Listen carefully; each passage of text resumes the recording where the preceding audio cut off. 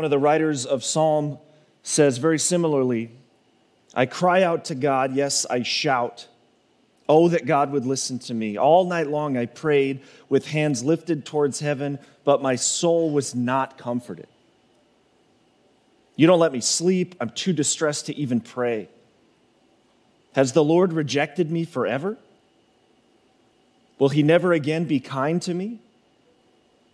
Is his unfailing love gone forever? Have his promises permanently failed? Has God forgotten to be gracious? Has he slammed the door on his compassion? And I said, this is my fate. The Most High has turned his hand against me.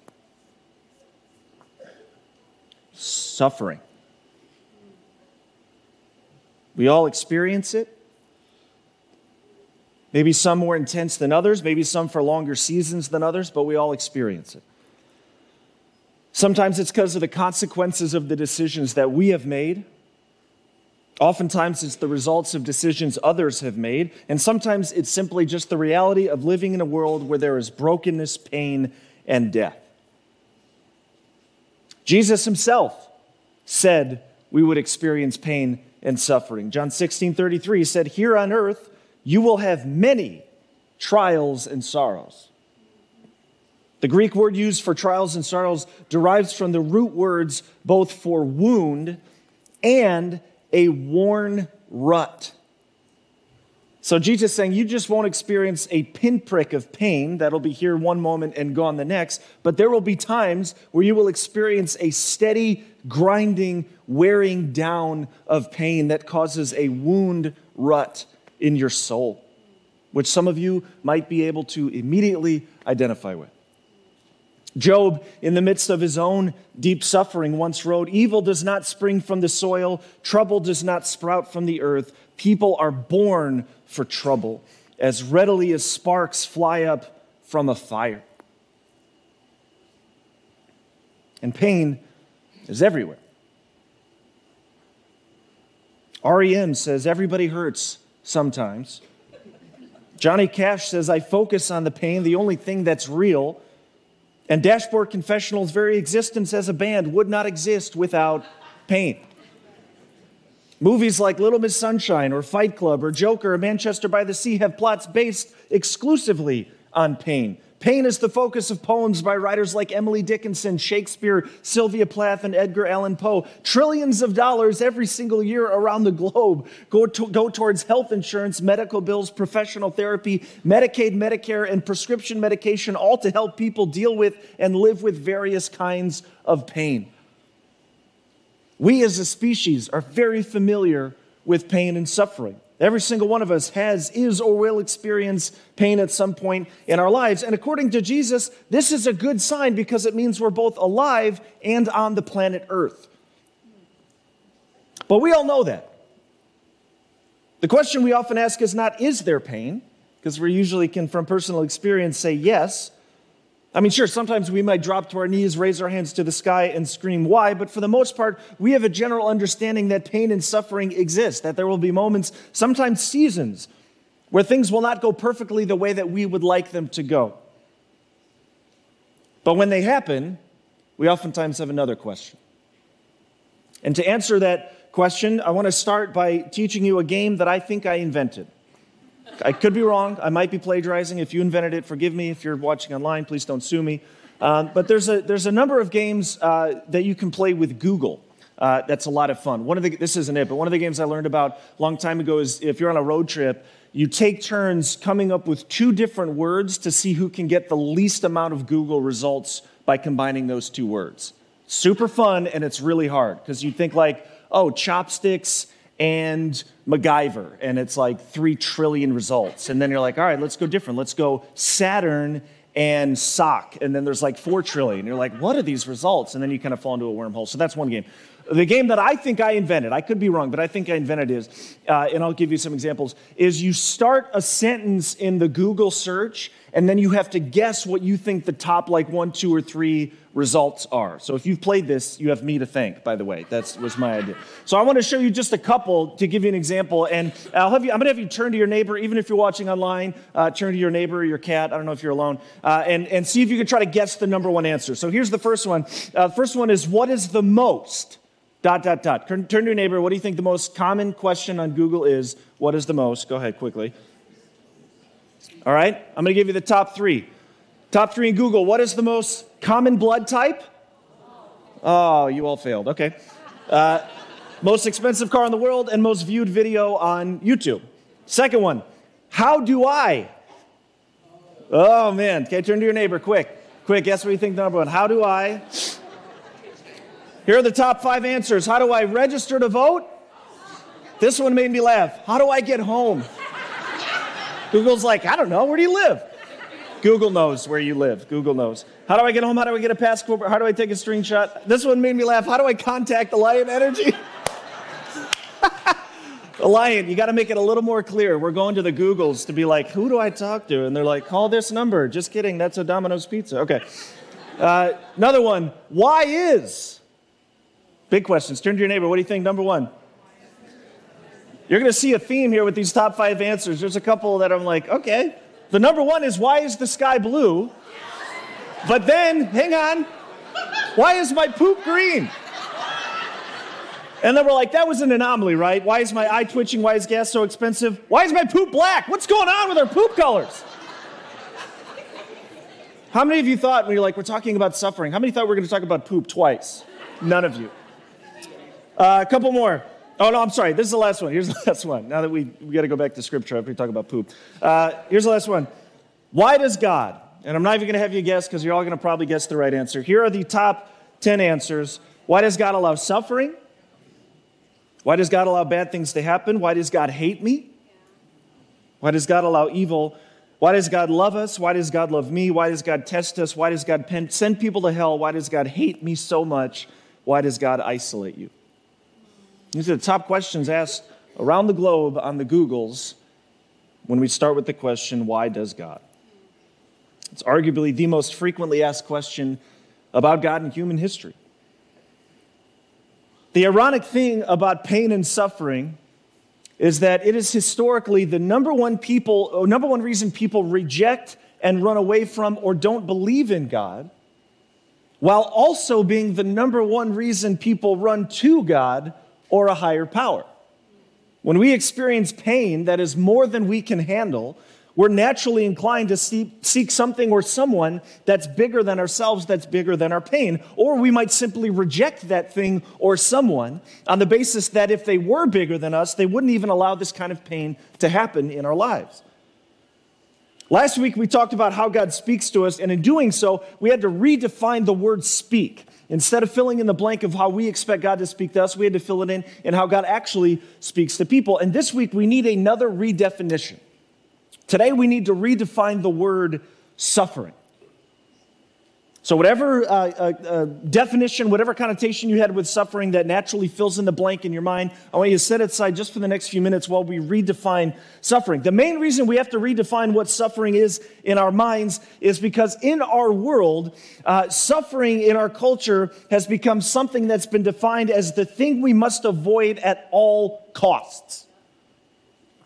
That the most important thing is avoiding any kind of discomfort, any kind of pain, let alone any kind of suffering. You can make an argument that every single product, new piece of technology, and modern advancement is all meant to make our lives a little bit easier. It's all designed so that we don't have to live with dandruff. We don't have to miss any second of the key game in the fourth quarter. We don't have to wait any longer than necessary for food or information or assistance. TVs are larger and clearer, couches are more comfortable and can shift into any configuration you can think of. Weather is predicted down to the minute, and the seats in our vehicles can warm our butts in winter and cool them in summer. Poop and butts. It's a great sermon so far, right? Yeah. And none of these are necessarily bad. I'm not saying these comforts are bad, but they do start to ingrain this idea in our minds that any element of pain or discomfort is not only avoidable, but it should be avoided. That it's not the way that we were meant to live. The way we were meant to live is total comfort, instant access, instant gratification, no matter the cost. And anything outside of that is not the way it's supposed to be. And yet, I'll challenge you on this. When we think about pain or suffering from a healthier perspective, an objective perspective, I would argue we would see something different. I think we would see the truth that suffering is a part of a healthy life. Pain is a part of a healthy life, of a well-rounded person. I would say it's necessary. If we're thinking from a healthily objective perspective, we would all have to admit that the greatest things come from adversity and pain and even suffering. Nobody would look at a person who has avoided any element of pain or discomfort their entire life and say that they're a healthy, well-rounded person. We typically say that they're spoiled, entitled, and weak, right? Why? Because they've never had to learn anything. They've never experienced anything. They've never had to overcome anything. They've never learned to rely on the Lord, to rely on the people in their lives. They haven't learned how to choose joy in the midst of pain or what it looks like to walk through hardship with hope. And this is a fact we see all around us. As much as we might not want to admit it, we want to say, no, comfort and relaxation, that's the goal. We see this all around us. The strongest relationships are the ones who have gone through really difficult times, where they've cried together, relied on each other, and had to have really difficult conversations. The healthiest bodies are the ones whose immune systems have had to fight off sickness. The strongest bodies are the ones who have spent time tearing their own muscle fibers in order to rebuild them stronger. The stories that inspire us the most are the ones of students and women and men who have gone through hardships few of us can imagine, yet continue to live with hope and joy and peace and strength through it and on the other side.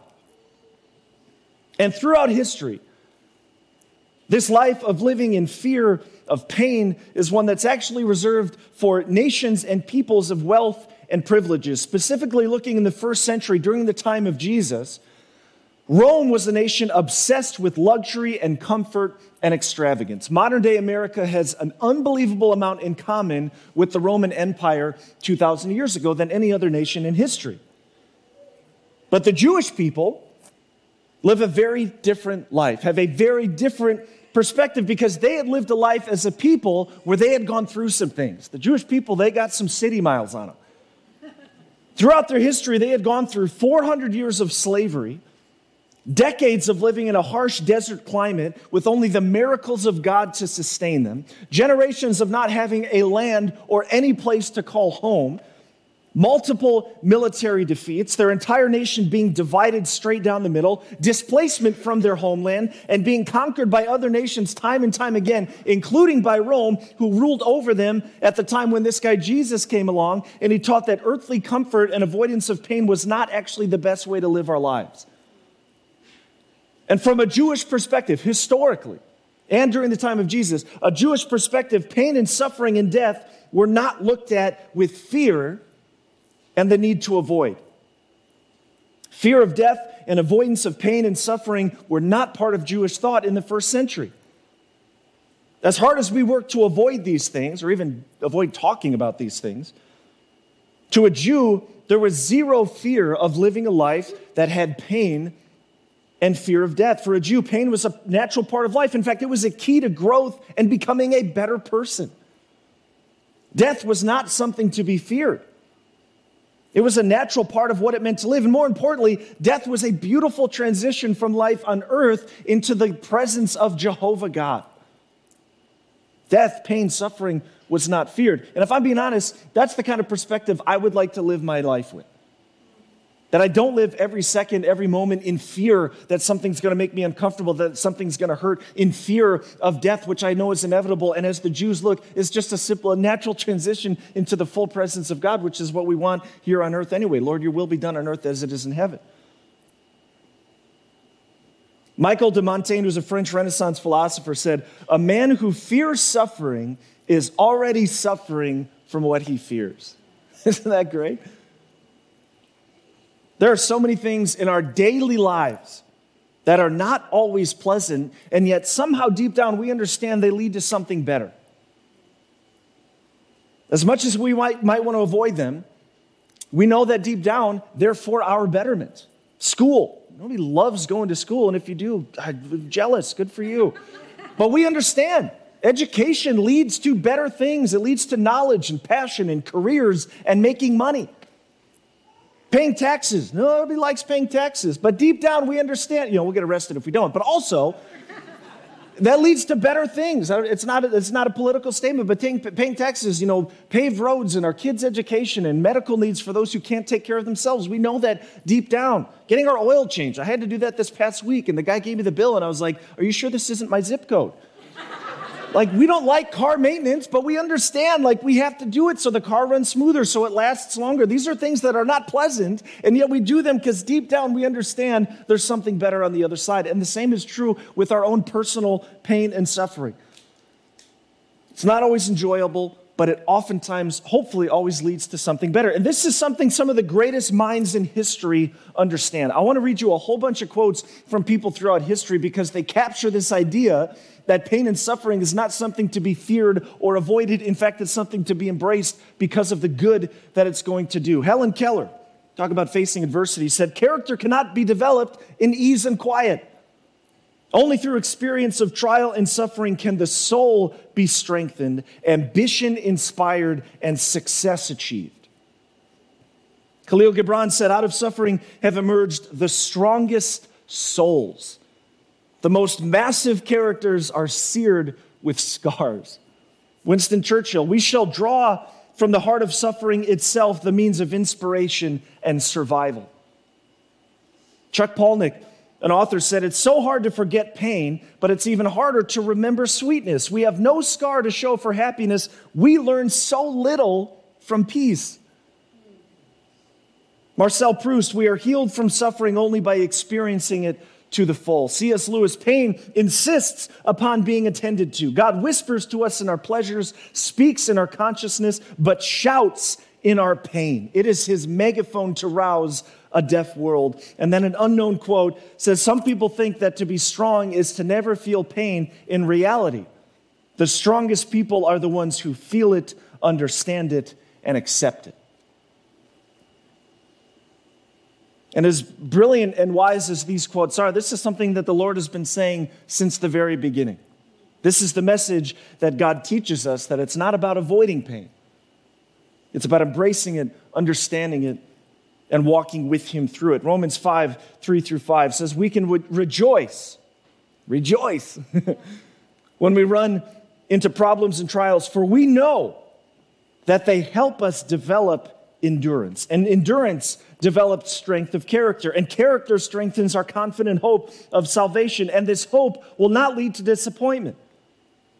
For we know how dearly God loves us because he has given us the Holy Spirit to fill our hearts with his love. Just mathematical equation right there. Problems and trials equals God's love. If you want to trace that down. James 1, 2-4. Dear brothers and sisters, when troubles of any kind come your way, small, big, consider it an opportunity for great joy. Once again, rejoice, joy in suffering and pain. For we know that when your faith is tested, your endurance has a chance to grow, so let it grow. For when your endurance is fully developed, you will be perfect and complete, needing nothing.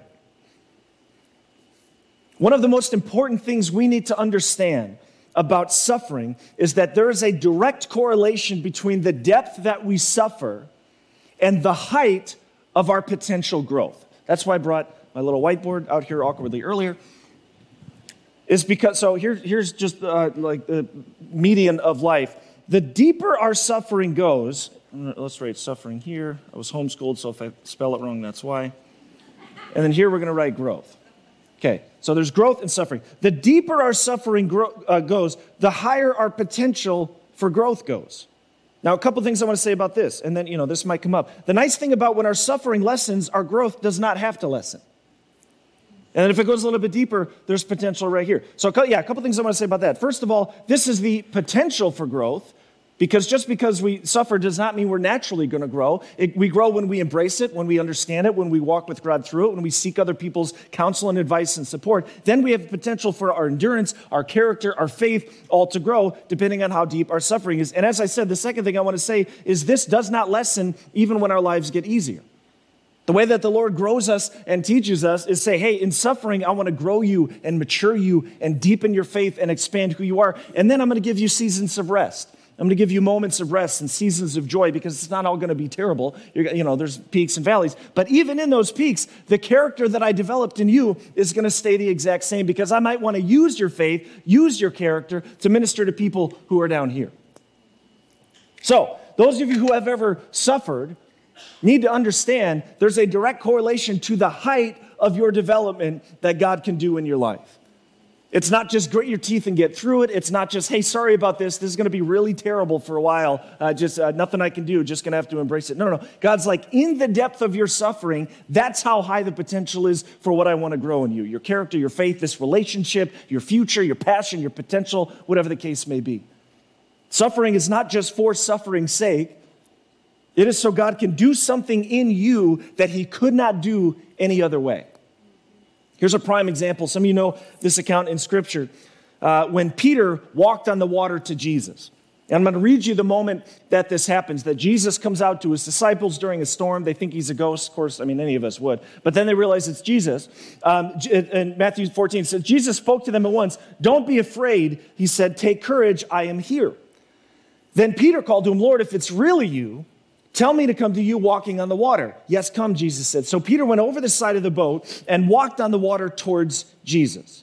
So that's the first moment. Understand, he's walking on water. He's surfing without a surfboard. But when he saw the strong winds and the waves, he was terrified and began to sink. Save me, Lord, he shouted. Jesus immediately reached out and grabbed him. He said, you have so little faith. Why did you doubt me? Now, here's what I want to point out about this passage. When Jesus let Peter sink, he didn't do it as a punishment. He did it to teach him the power of faith. How much do you think Peter's faith grew because he experienced a moment of relying on himself rather than on Jesus? Peter got to firsthand go through the reality of what life is like relying on our own power, our own will, our own desire versus the power and the will of our Heavenly Father. Is everything okay? It's all right? Do we need some ushers to come help? You all right? Yeah, we're good. Okay, good.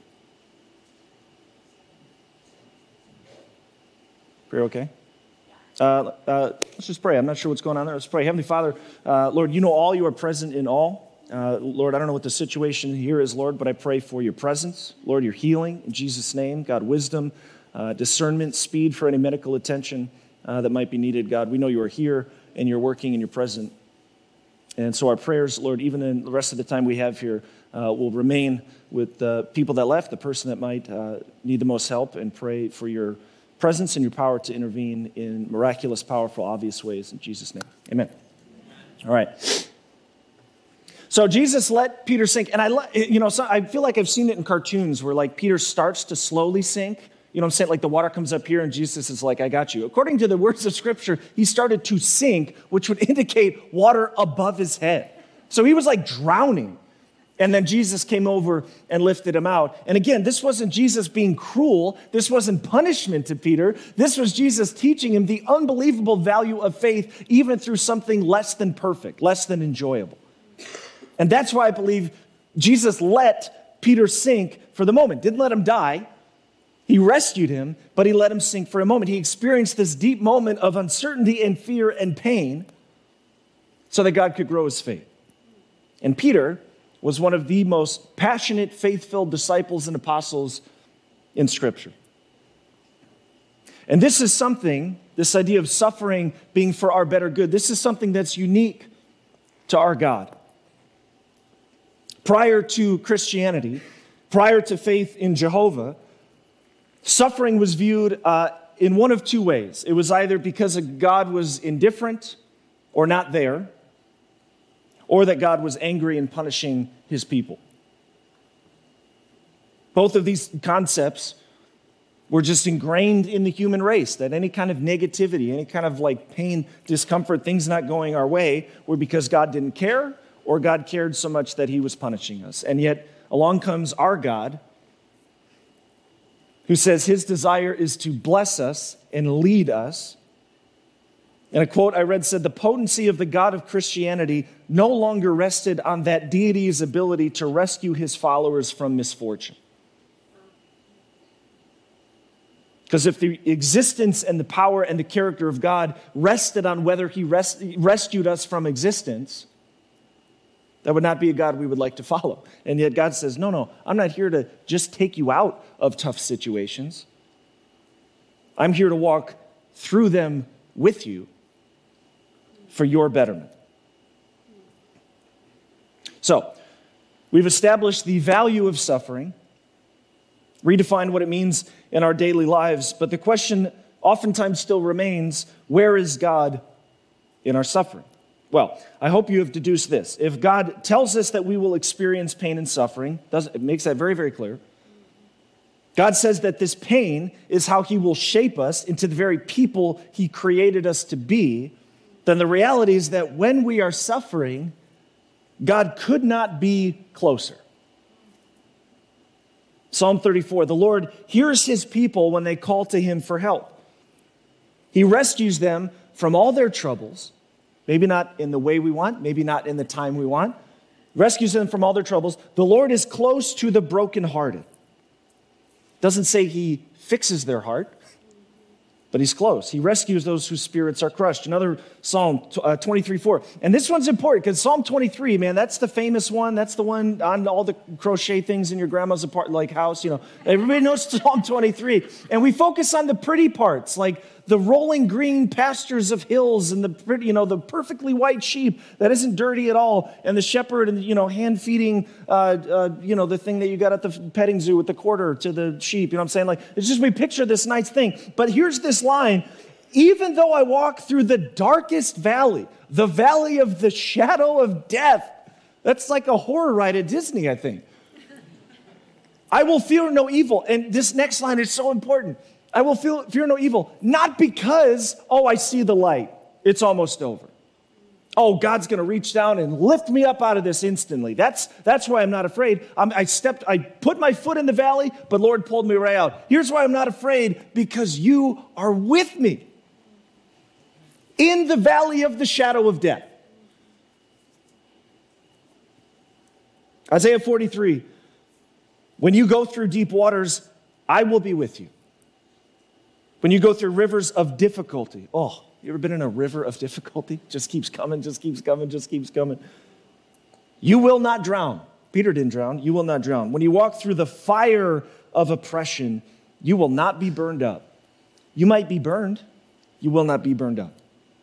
The flames will not consume you. Why? Because God is with us. I've been a teaching pastor for over 15 years. And this concept of pain and suffering I've talked about many times, number of times. And I've understood through my study of Scripture, through my relationship with the Lord, through people's stories and friends and family, that all these things are true, that God is present, that God works through pain and suffering. And so I've taught this truth for many, many years, along with being a Chicago fan. There's all the suffering there too. John was right. So I've taught this for many, many years, and I 100% meant it. Like, I believed it from the bottom of my heart, again, based on the truth of Scripture, based on so much of what I've learned. And then 3 years ago, I got to experience it. I got to experience the kind of pain and suffering that always happens to someone else.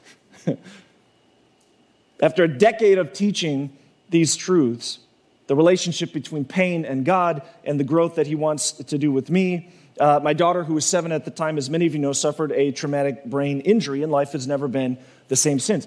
So many of you, many, many, many of you, have walked through my journey of pain with myself and Lindsay and our family through, personal relationship or through social media or conversations we've had here, and all of it has meant so much to us. All of the prayers, all the dreams, all the I don't know what to say, but here's a hug. Those are wonderful. Unless you're wearing too much perfume, then I just smell like you the rest of the day. It's weird. But no, all of it has meant so much to me. But I can say without a doubt, a couple things. I can say through the last 3 years, I've experienced depths of suffering I never thought I would have to. Depths of pain doubt, fear, uncertainty, you fill in the blank. The other thing I can say is all of the truths that I preached before this happened are still true. Having walked through it and still walking through it, every single day, I can still, in the midst of deep, deep pain, tell you from my experience, without a doubt, that God is still present, God is still good, and that God is always, always working. I can't give you the magical button or the magical pill to take to say, hey, take this in case of pain, take this in case of suffering, because once it happens, you're going to need to do this. All I can tell you is my own experience, which is I knew this and I believed it before I experienced pain, and I knew this and believed it during the deepest journey of pain in my life. And even in that dark, painful, terrifying valley of the shadow of death, literally, in the case of my daughter, in many times, God was with me. He didn't yank me out of the pain right away, but I knew he was close. He cried every tear that I cried. He helped us laugh and experience joy somehow, even in the midst of that. He taught me what it looked like to hold on to hope in the midst of no hope. And so if you want to know where God is in the midst of your suffering, no matter where it might fall on an objective scale, I don't think any suffering is like less or more than. Some of us experience for longer. Some it's like a, quote, minor thing. Some it's a major thing. Pain is pain, man. Suffering is suffering. And in it all, God is right there. Not just around you, with you and in you, close to you. Doesn't mean it won't hurt. It doesn't mean you won't experience levels of pain or doubt or uncertainty, all of which I encourage you to embrace and express fully. Like, God is not about denial. God is not about, pretend it's better than it should be or put on a good face, man. He's about honesty. And I got real honest with him a number of times and continue to do so. So I'm not saying reject that or ignore it or pretend everything is okay. But also know God is present, God is good, and he's doing something. Not that he caused your pain, not that he initiated it, but he can use it for something better in the future, as hard as that might be to picture in the moment. Something better in the future. And part of the comfort we can take in our pain, in our suffering, is that Jesus himself knows suffering better than anyone, better than any of us. Because the truest suffering was done by Jesus himself because of something he did not deserve. That he was beaten, tortured, abandoned, killed, and experienced separation from God, which is the best definition of hell out there that there is, and he deserved none of it. He took on every single sin and evil and darkness of every single human being that has, does, or will exist to save us from experiencing true pain and suffering, true hell, which is separation from God, the source of life and light and our Heavenly Father. That is suffering, going through something like that, undeservedly so. And so if you've ever wondered, does Jesus know what I'm going through? Does he know what I've experienced? 100% he does. Every single ounce of pain he understands. In 1 Peter it says, Christ suffered for our sins once for all time. He never sinned, but he died for sinners to bring you safely home to God. So here's how we're going to end our time this morning, is we're going to partake in communion together. When Jesus initiated communion, he said, whatever you do this, remember. He didn't say feel guilty. He didn't say, come crawling to me. He didn't say just grit your teeth. He said, just remember what I've done for you. So our team is going to pass out our communion cups. Are they under your chair? You all have them? Oh, when you came in. Great. I know what's going on. Cool. All right, great. You all got them when you came in. A little bit different than last time. There's the wafer on one side, the juice on the other side. And I'm going to do a little bit different. Here's what I would love to do is just give us all a moment. Just give you all a moment. I know pain is something, suffering is something we all have or will go through, and many of you watching online or here in person might be in the heart of it right now. You are just smack dab in the thick of it right now. And I hope that the words of the Lord have encouraged you, at least in some way, to know that your pain and suffering is not in vain. Maybe the thing that you needed to hear this morning is it's not because God's mad at you. Any element of God being mad at what you have done, he already took that out on his own son. He's got nothing left for you. Yes, we live in pain. Yes, we live in brokenness. Again, sometimes it's our decisions, sometimes it's the decisions of others, and sometimes it's just the world that we live in. But God is present, and he is good, and he is working. And so as you take this just next 2 minutes to experience communion in your own time with the Lord, maybe that's just the reminder you need. Because of the suffering and the death and the resurrection of Christ, God is present, God is good, and he's working. God is present, God is good, and he's working. And even if you don't feel that, know it. So let's take a few moments and experience communion, and then I'll close our time in just a moment. I thought I was going to close our time in prayer, but I think I'm just going to close and read. I just want to read one scripture, short scripture. In fact, I read part of it at the very beginning of the teaching. It's when Jesus said you're going to have many trials, many sorrows, but I want to read what he said right before that and what he said right after that.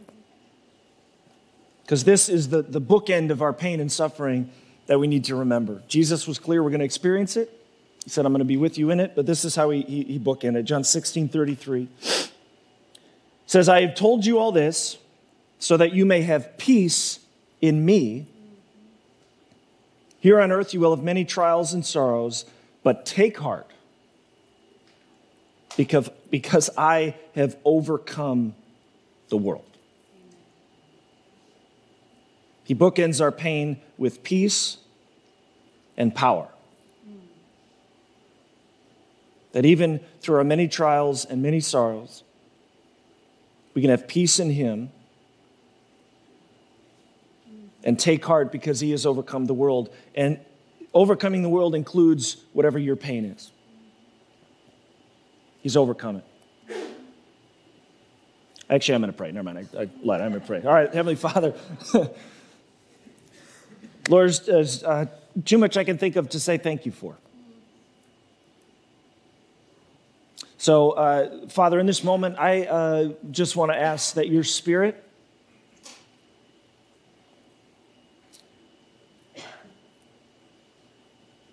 would reveal to us a little bit of what you're doing in our pain. Lord, I know you're not one to give us the entire map to the finished destination, because there's really not a finished destination.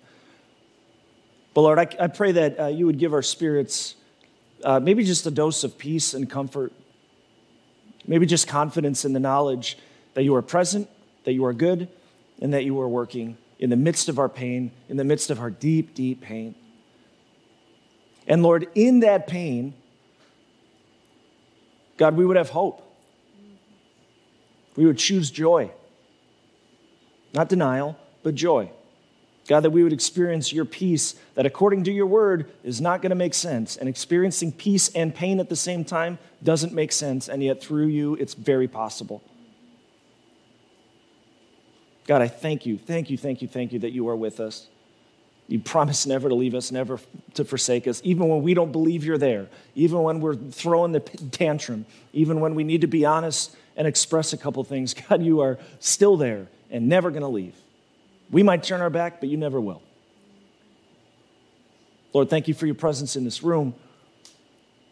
And Lord, once again, pray for those who had to step out earlier. God, you continue to be in that situation and lead us how to pray for those that needed to step out. And pray this all in Jesus' name. Amen.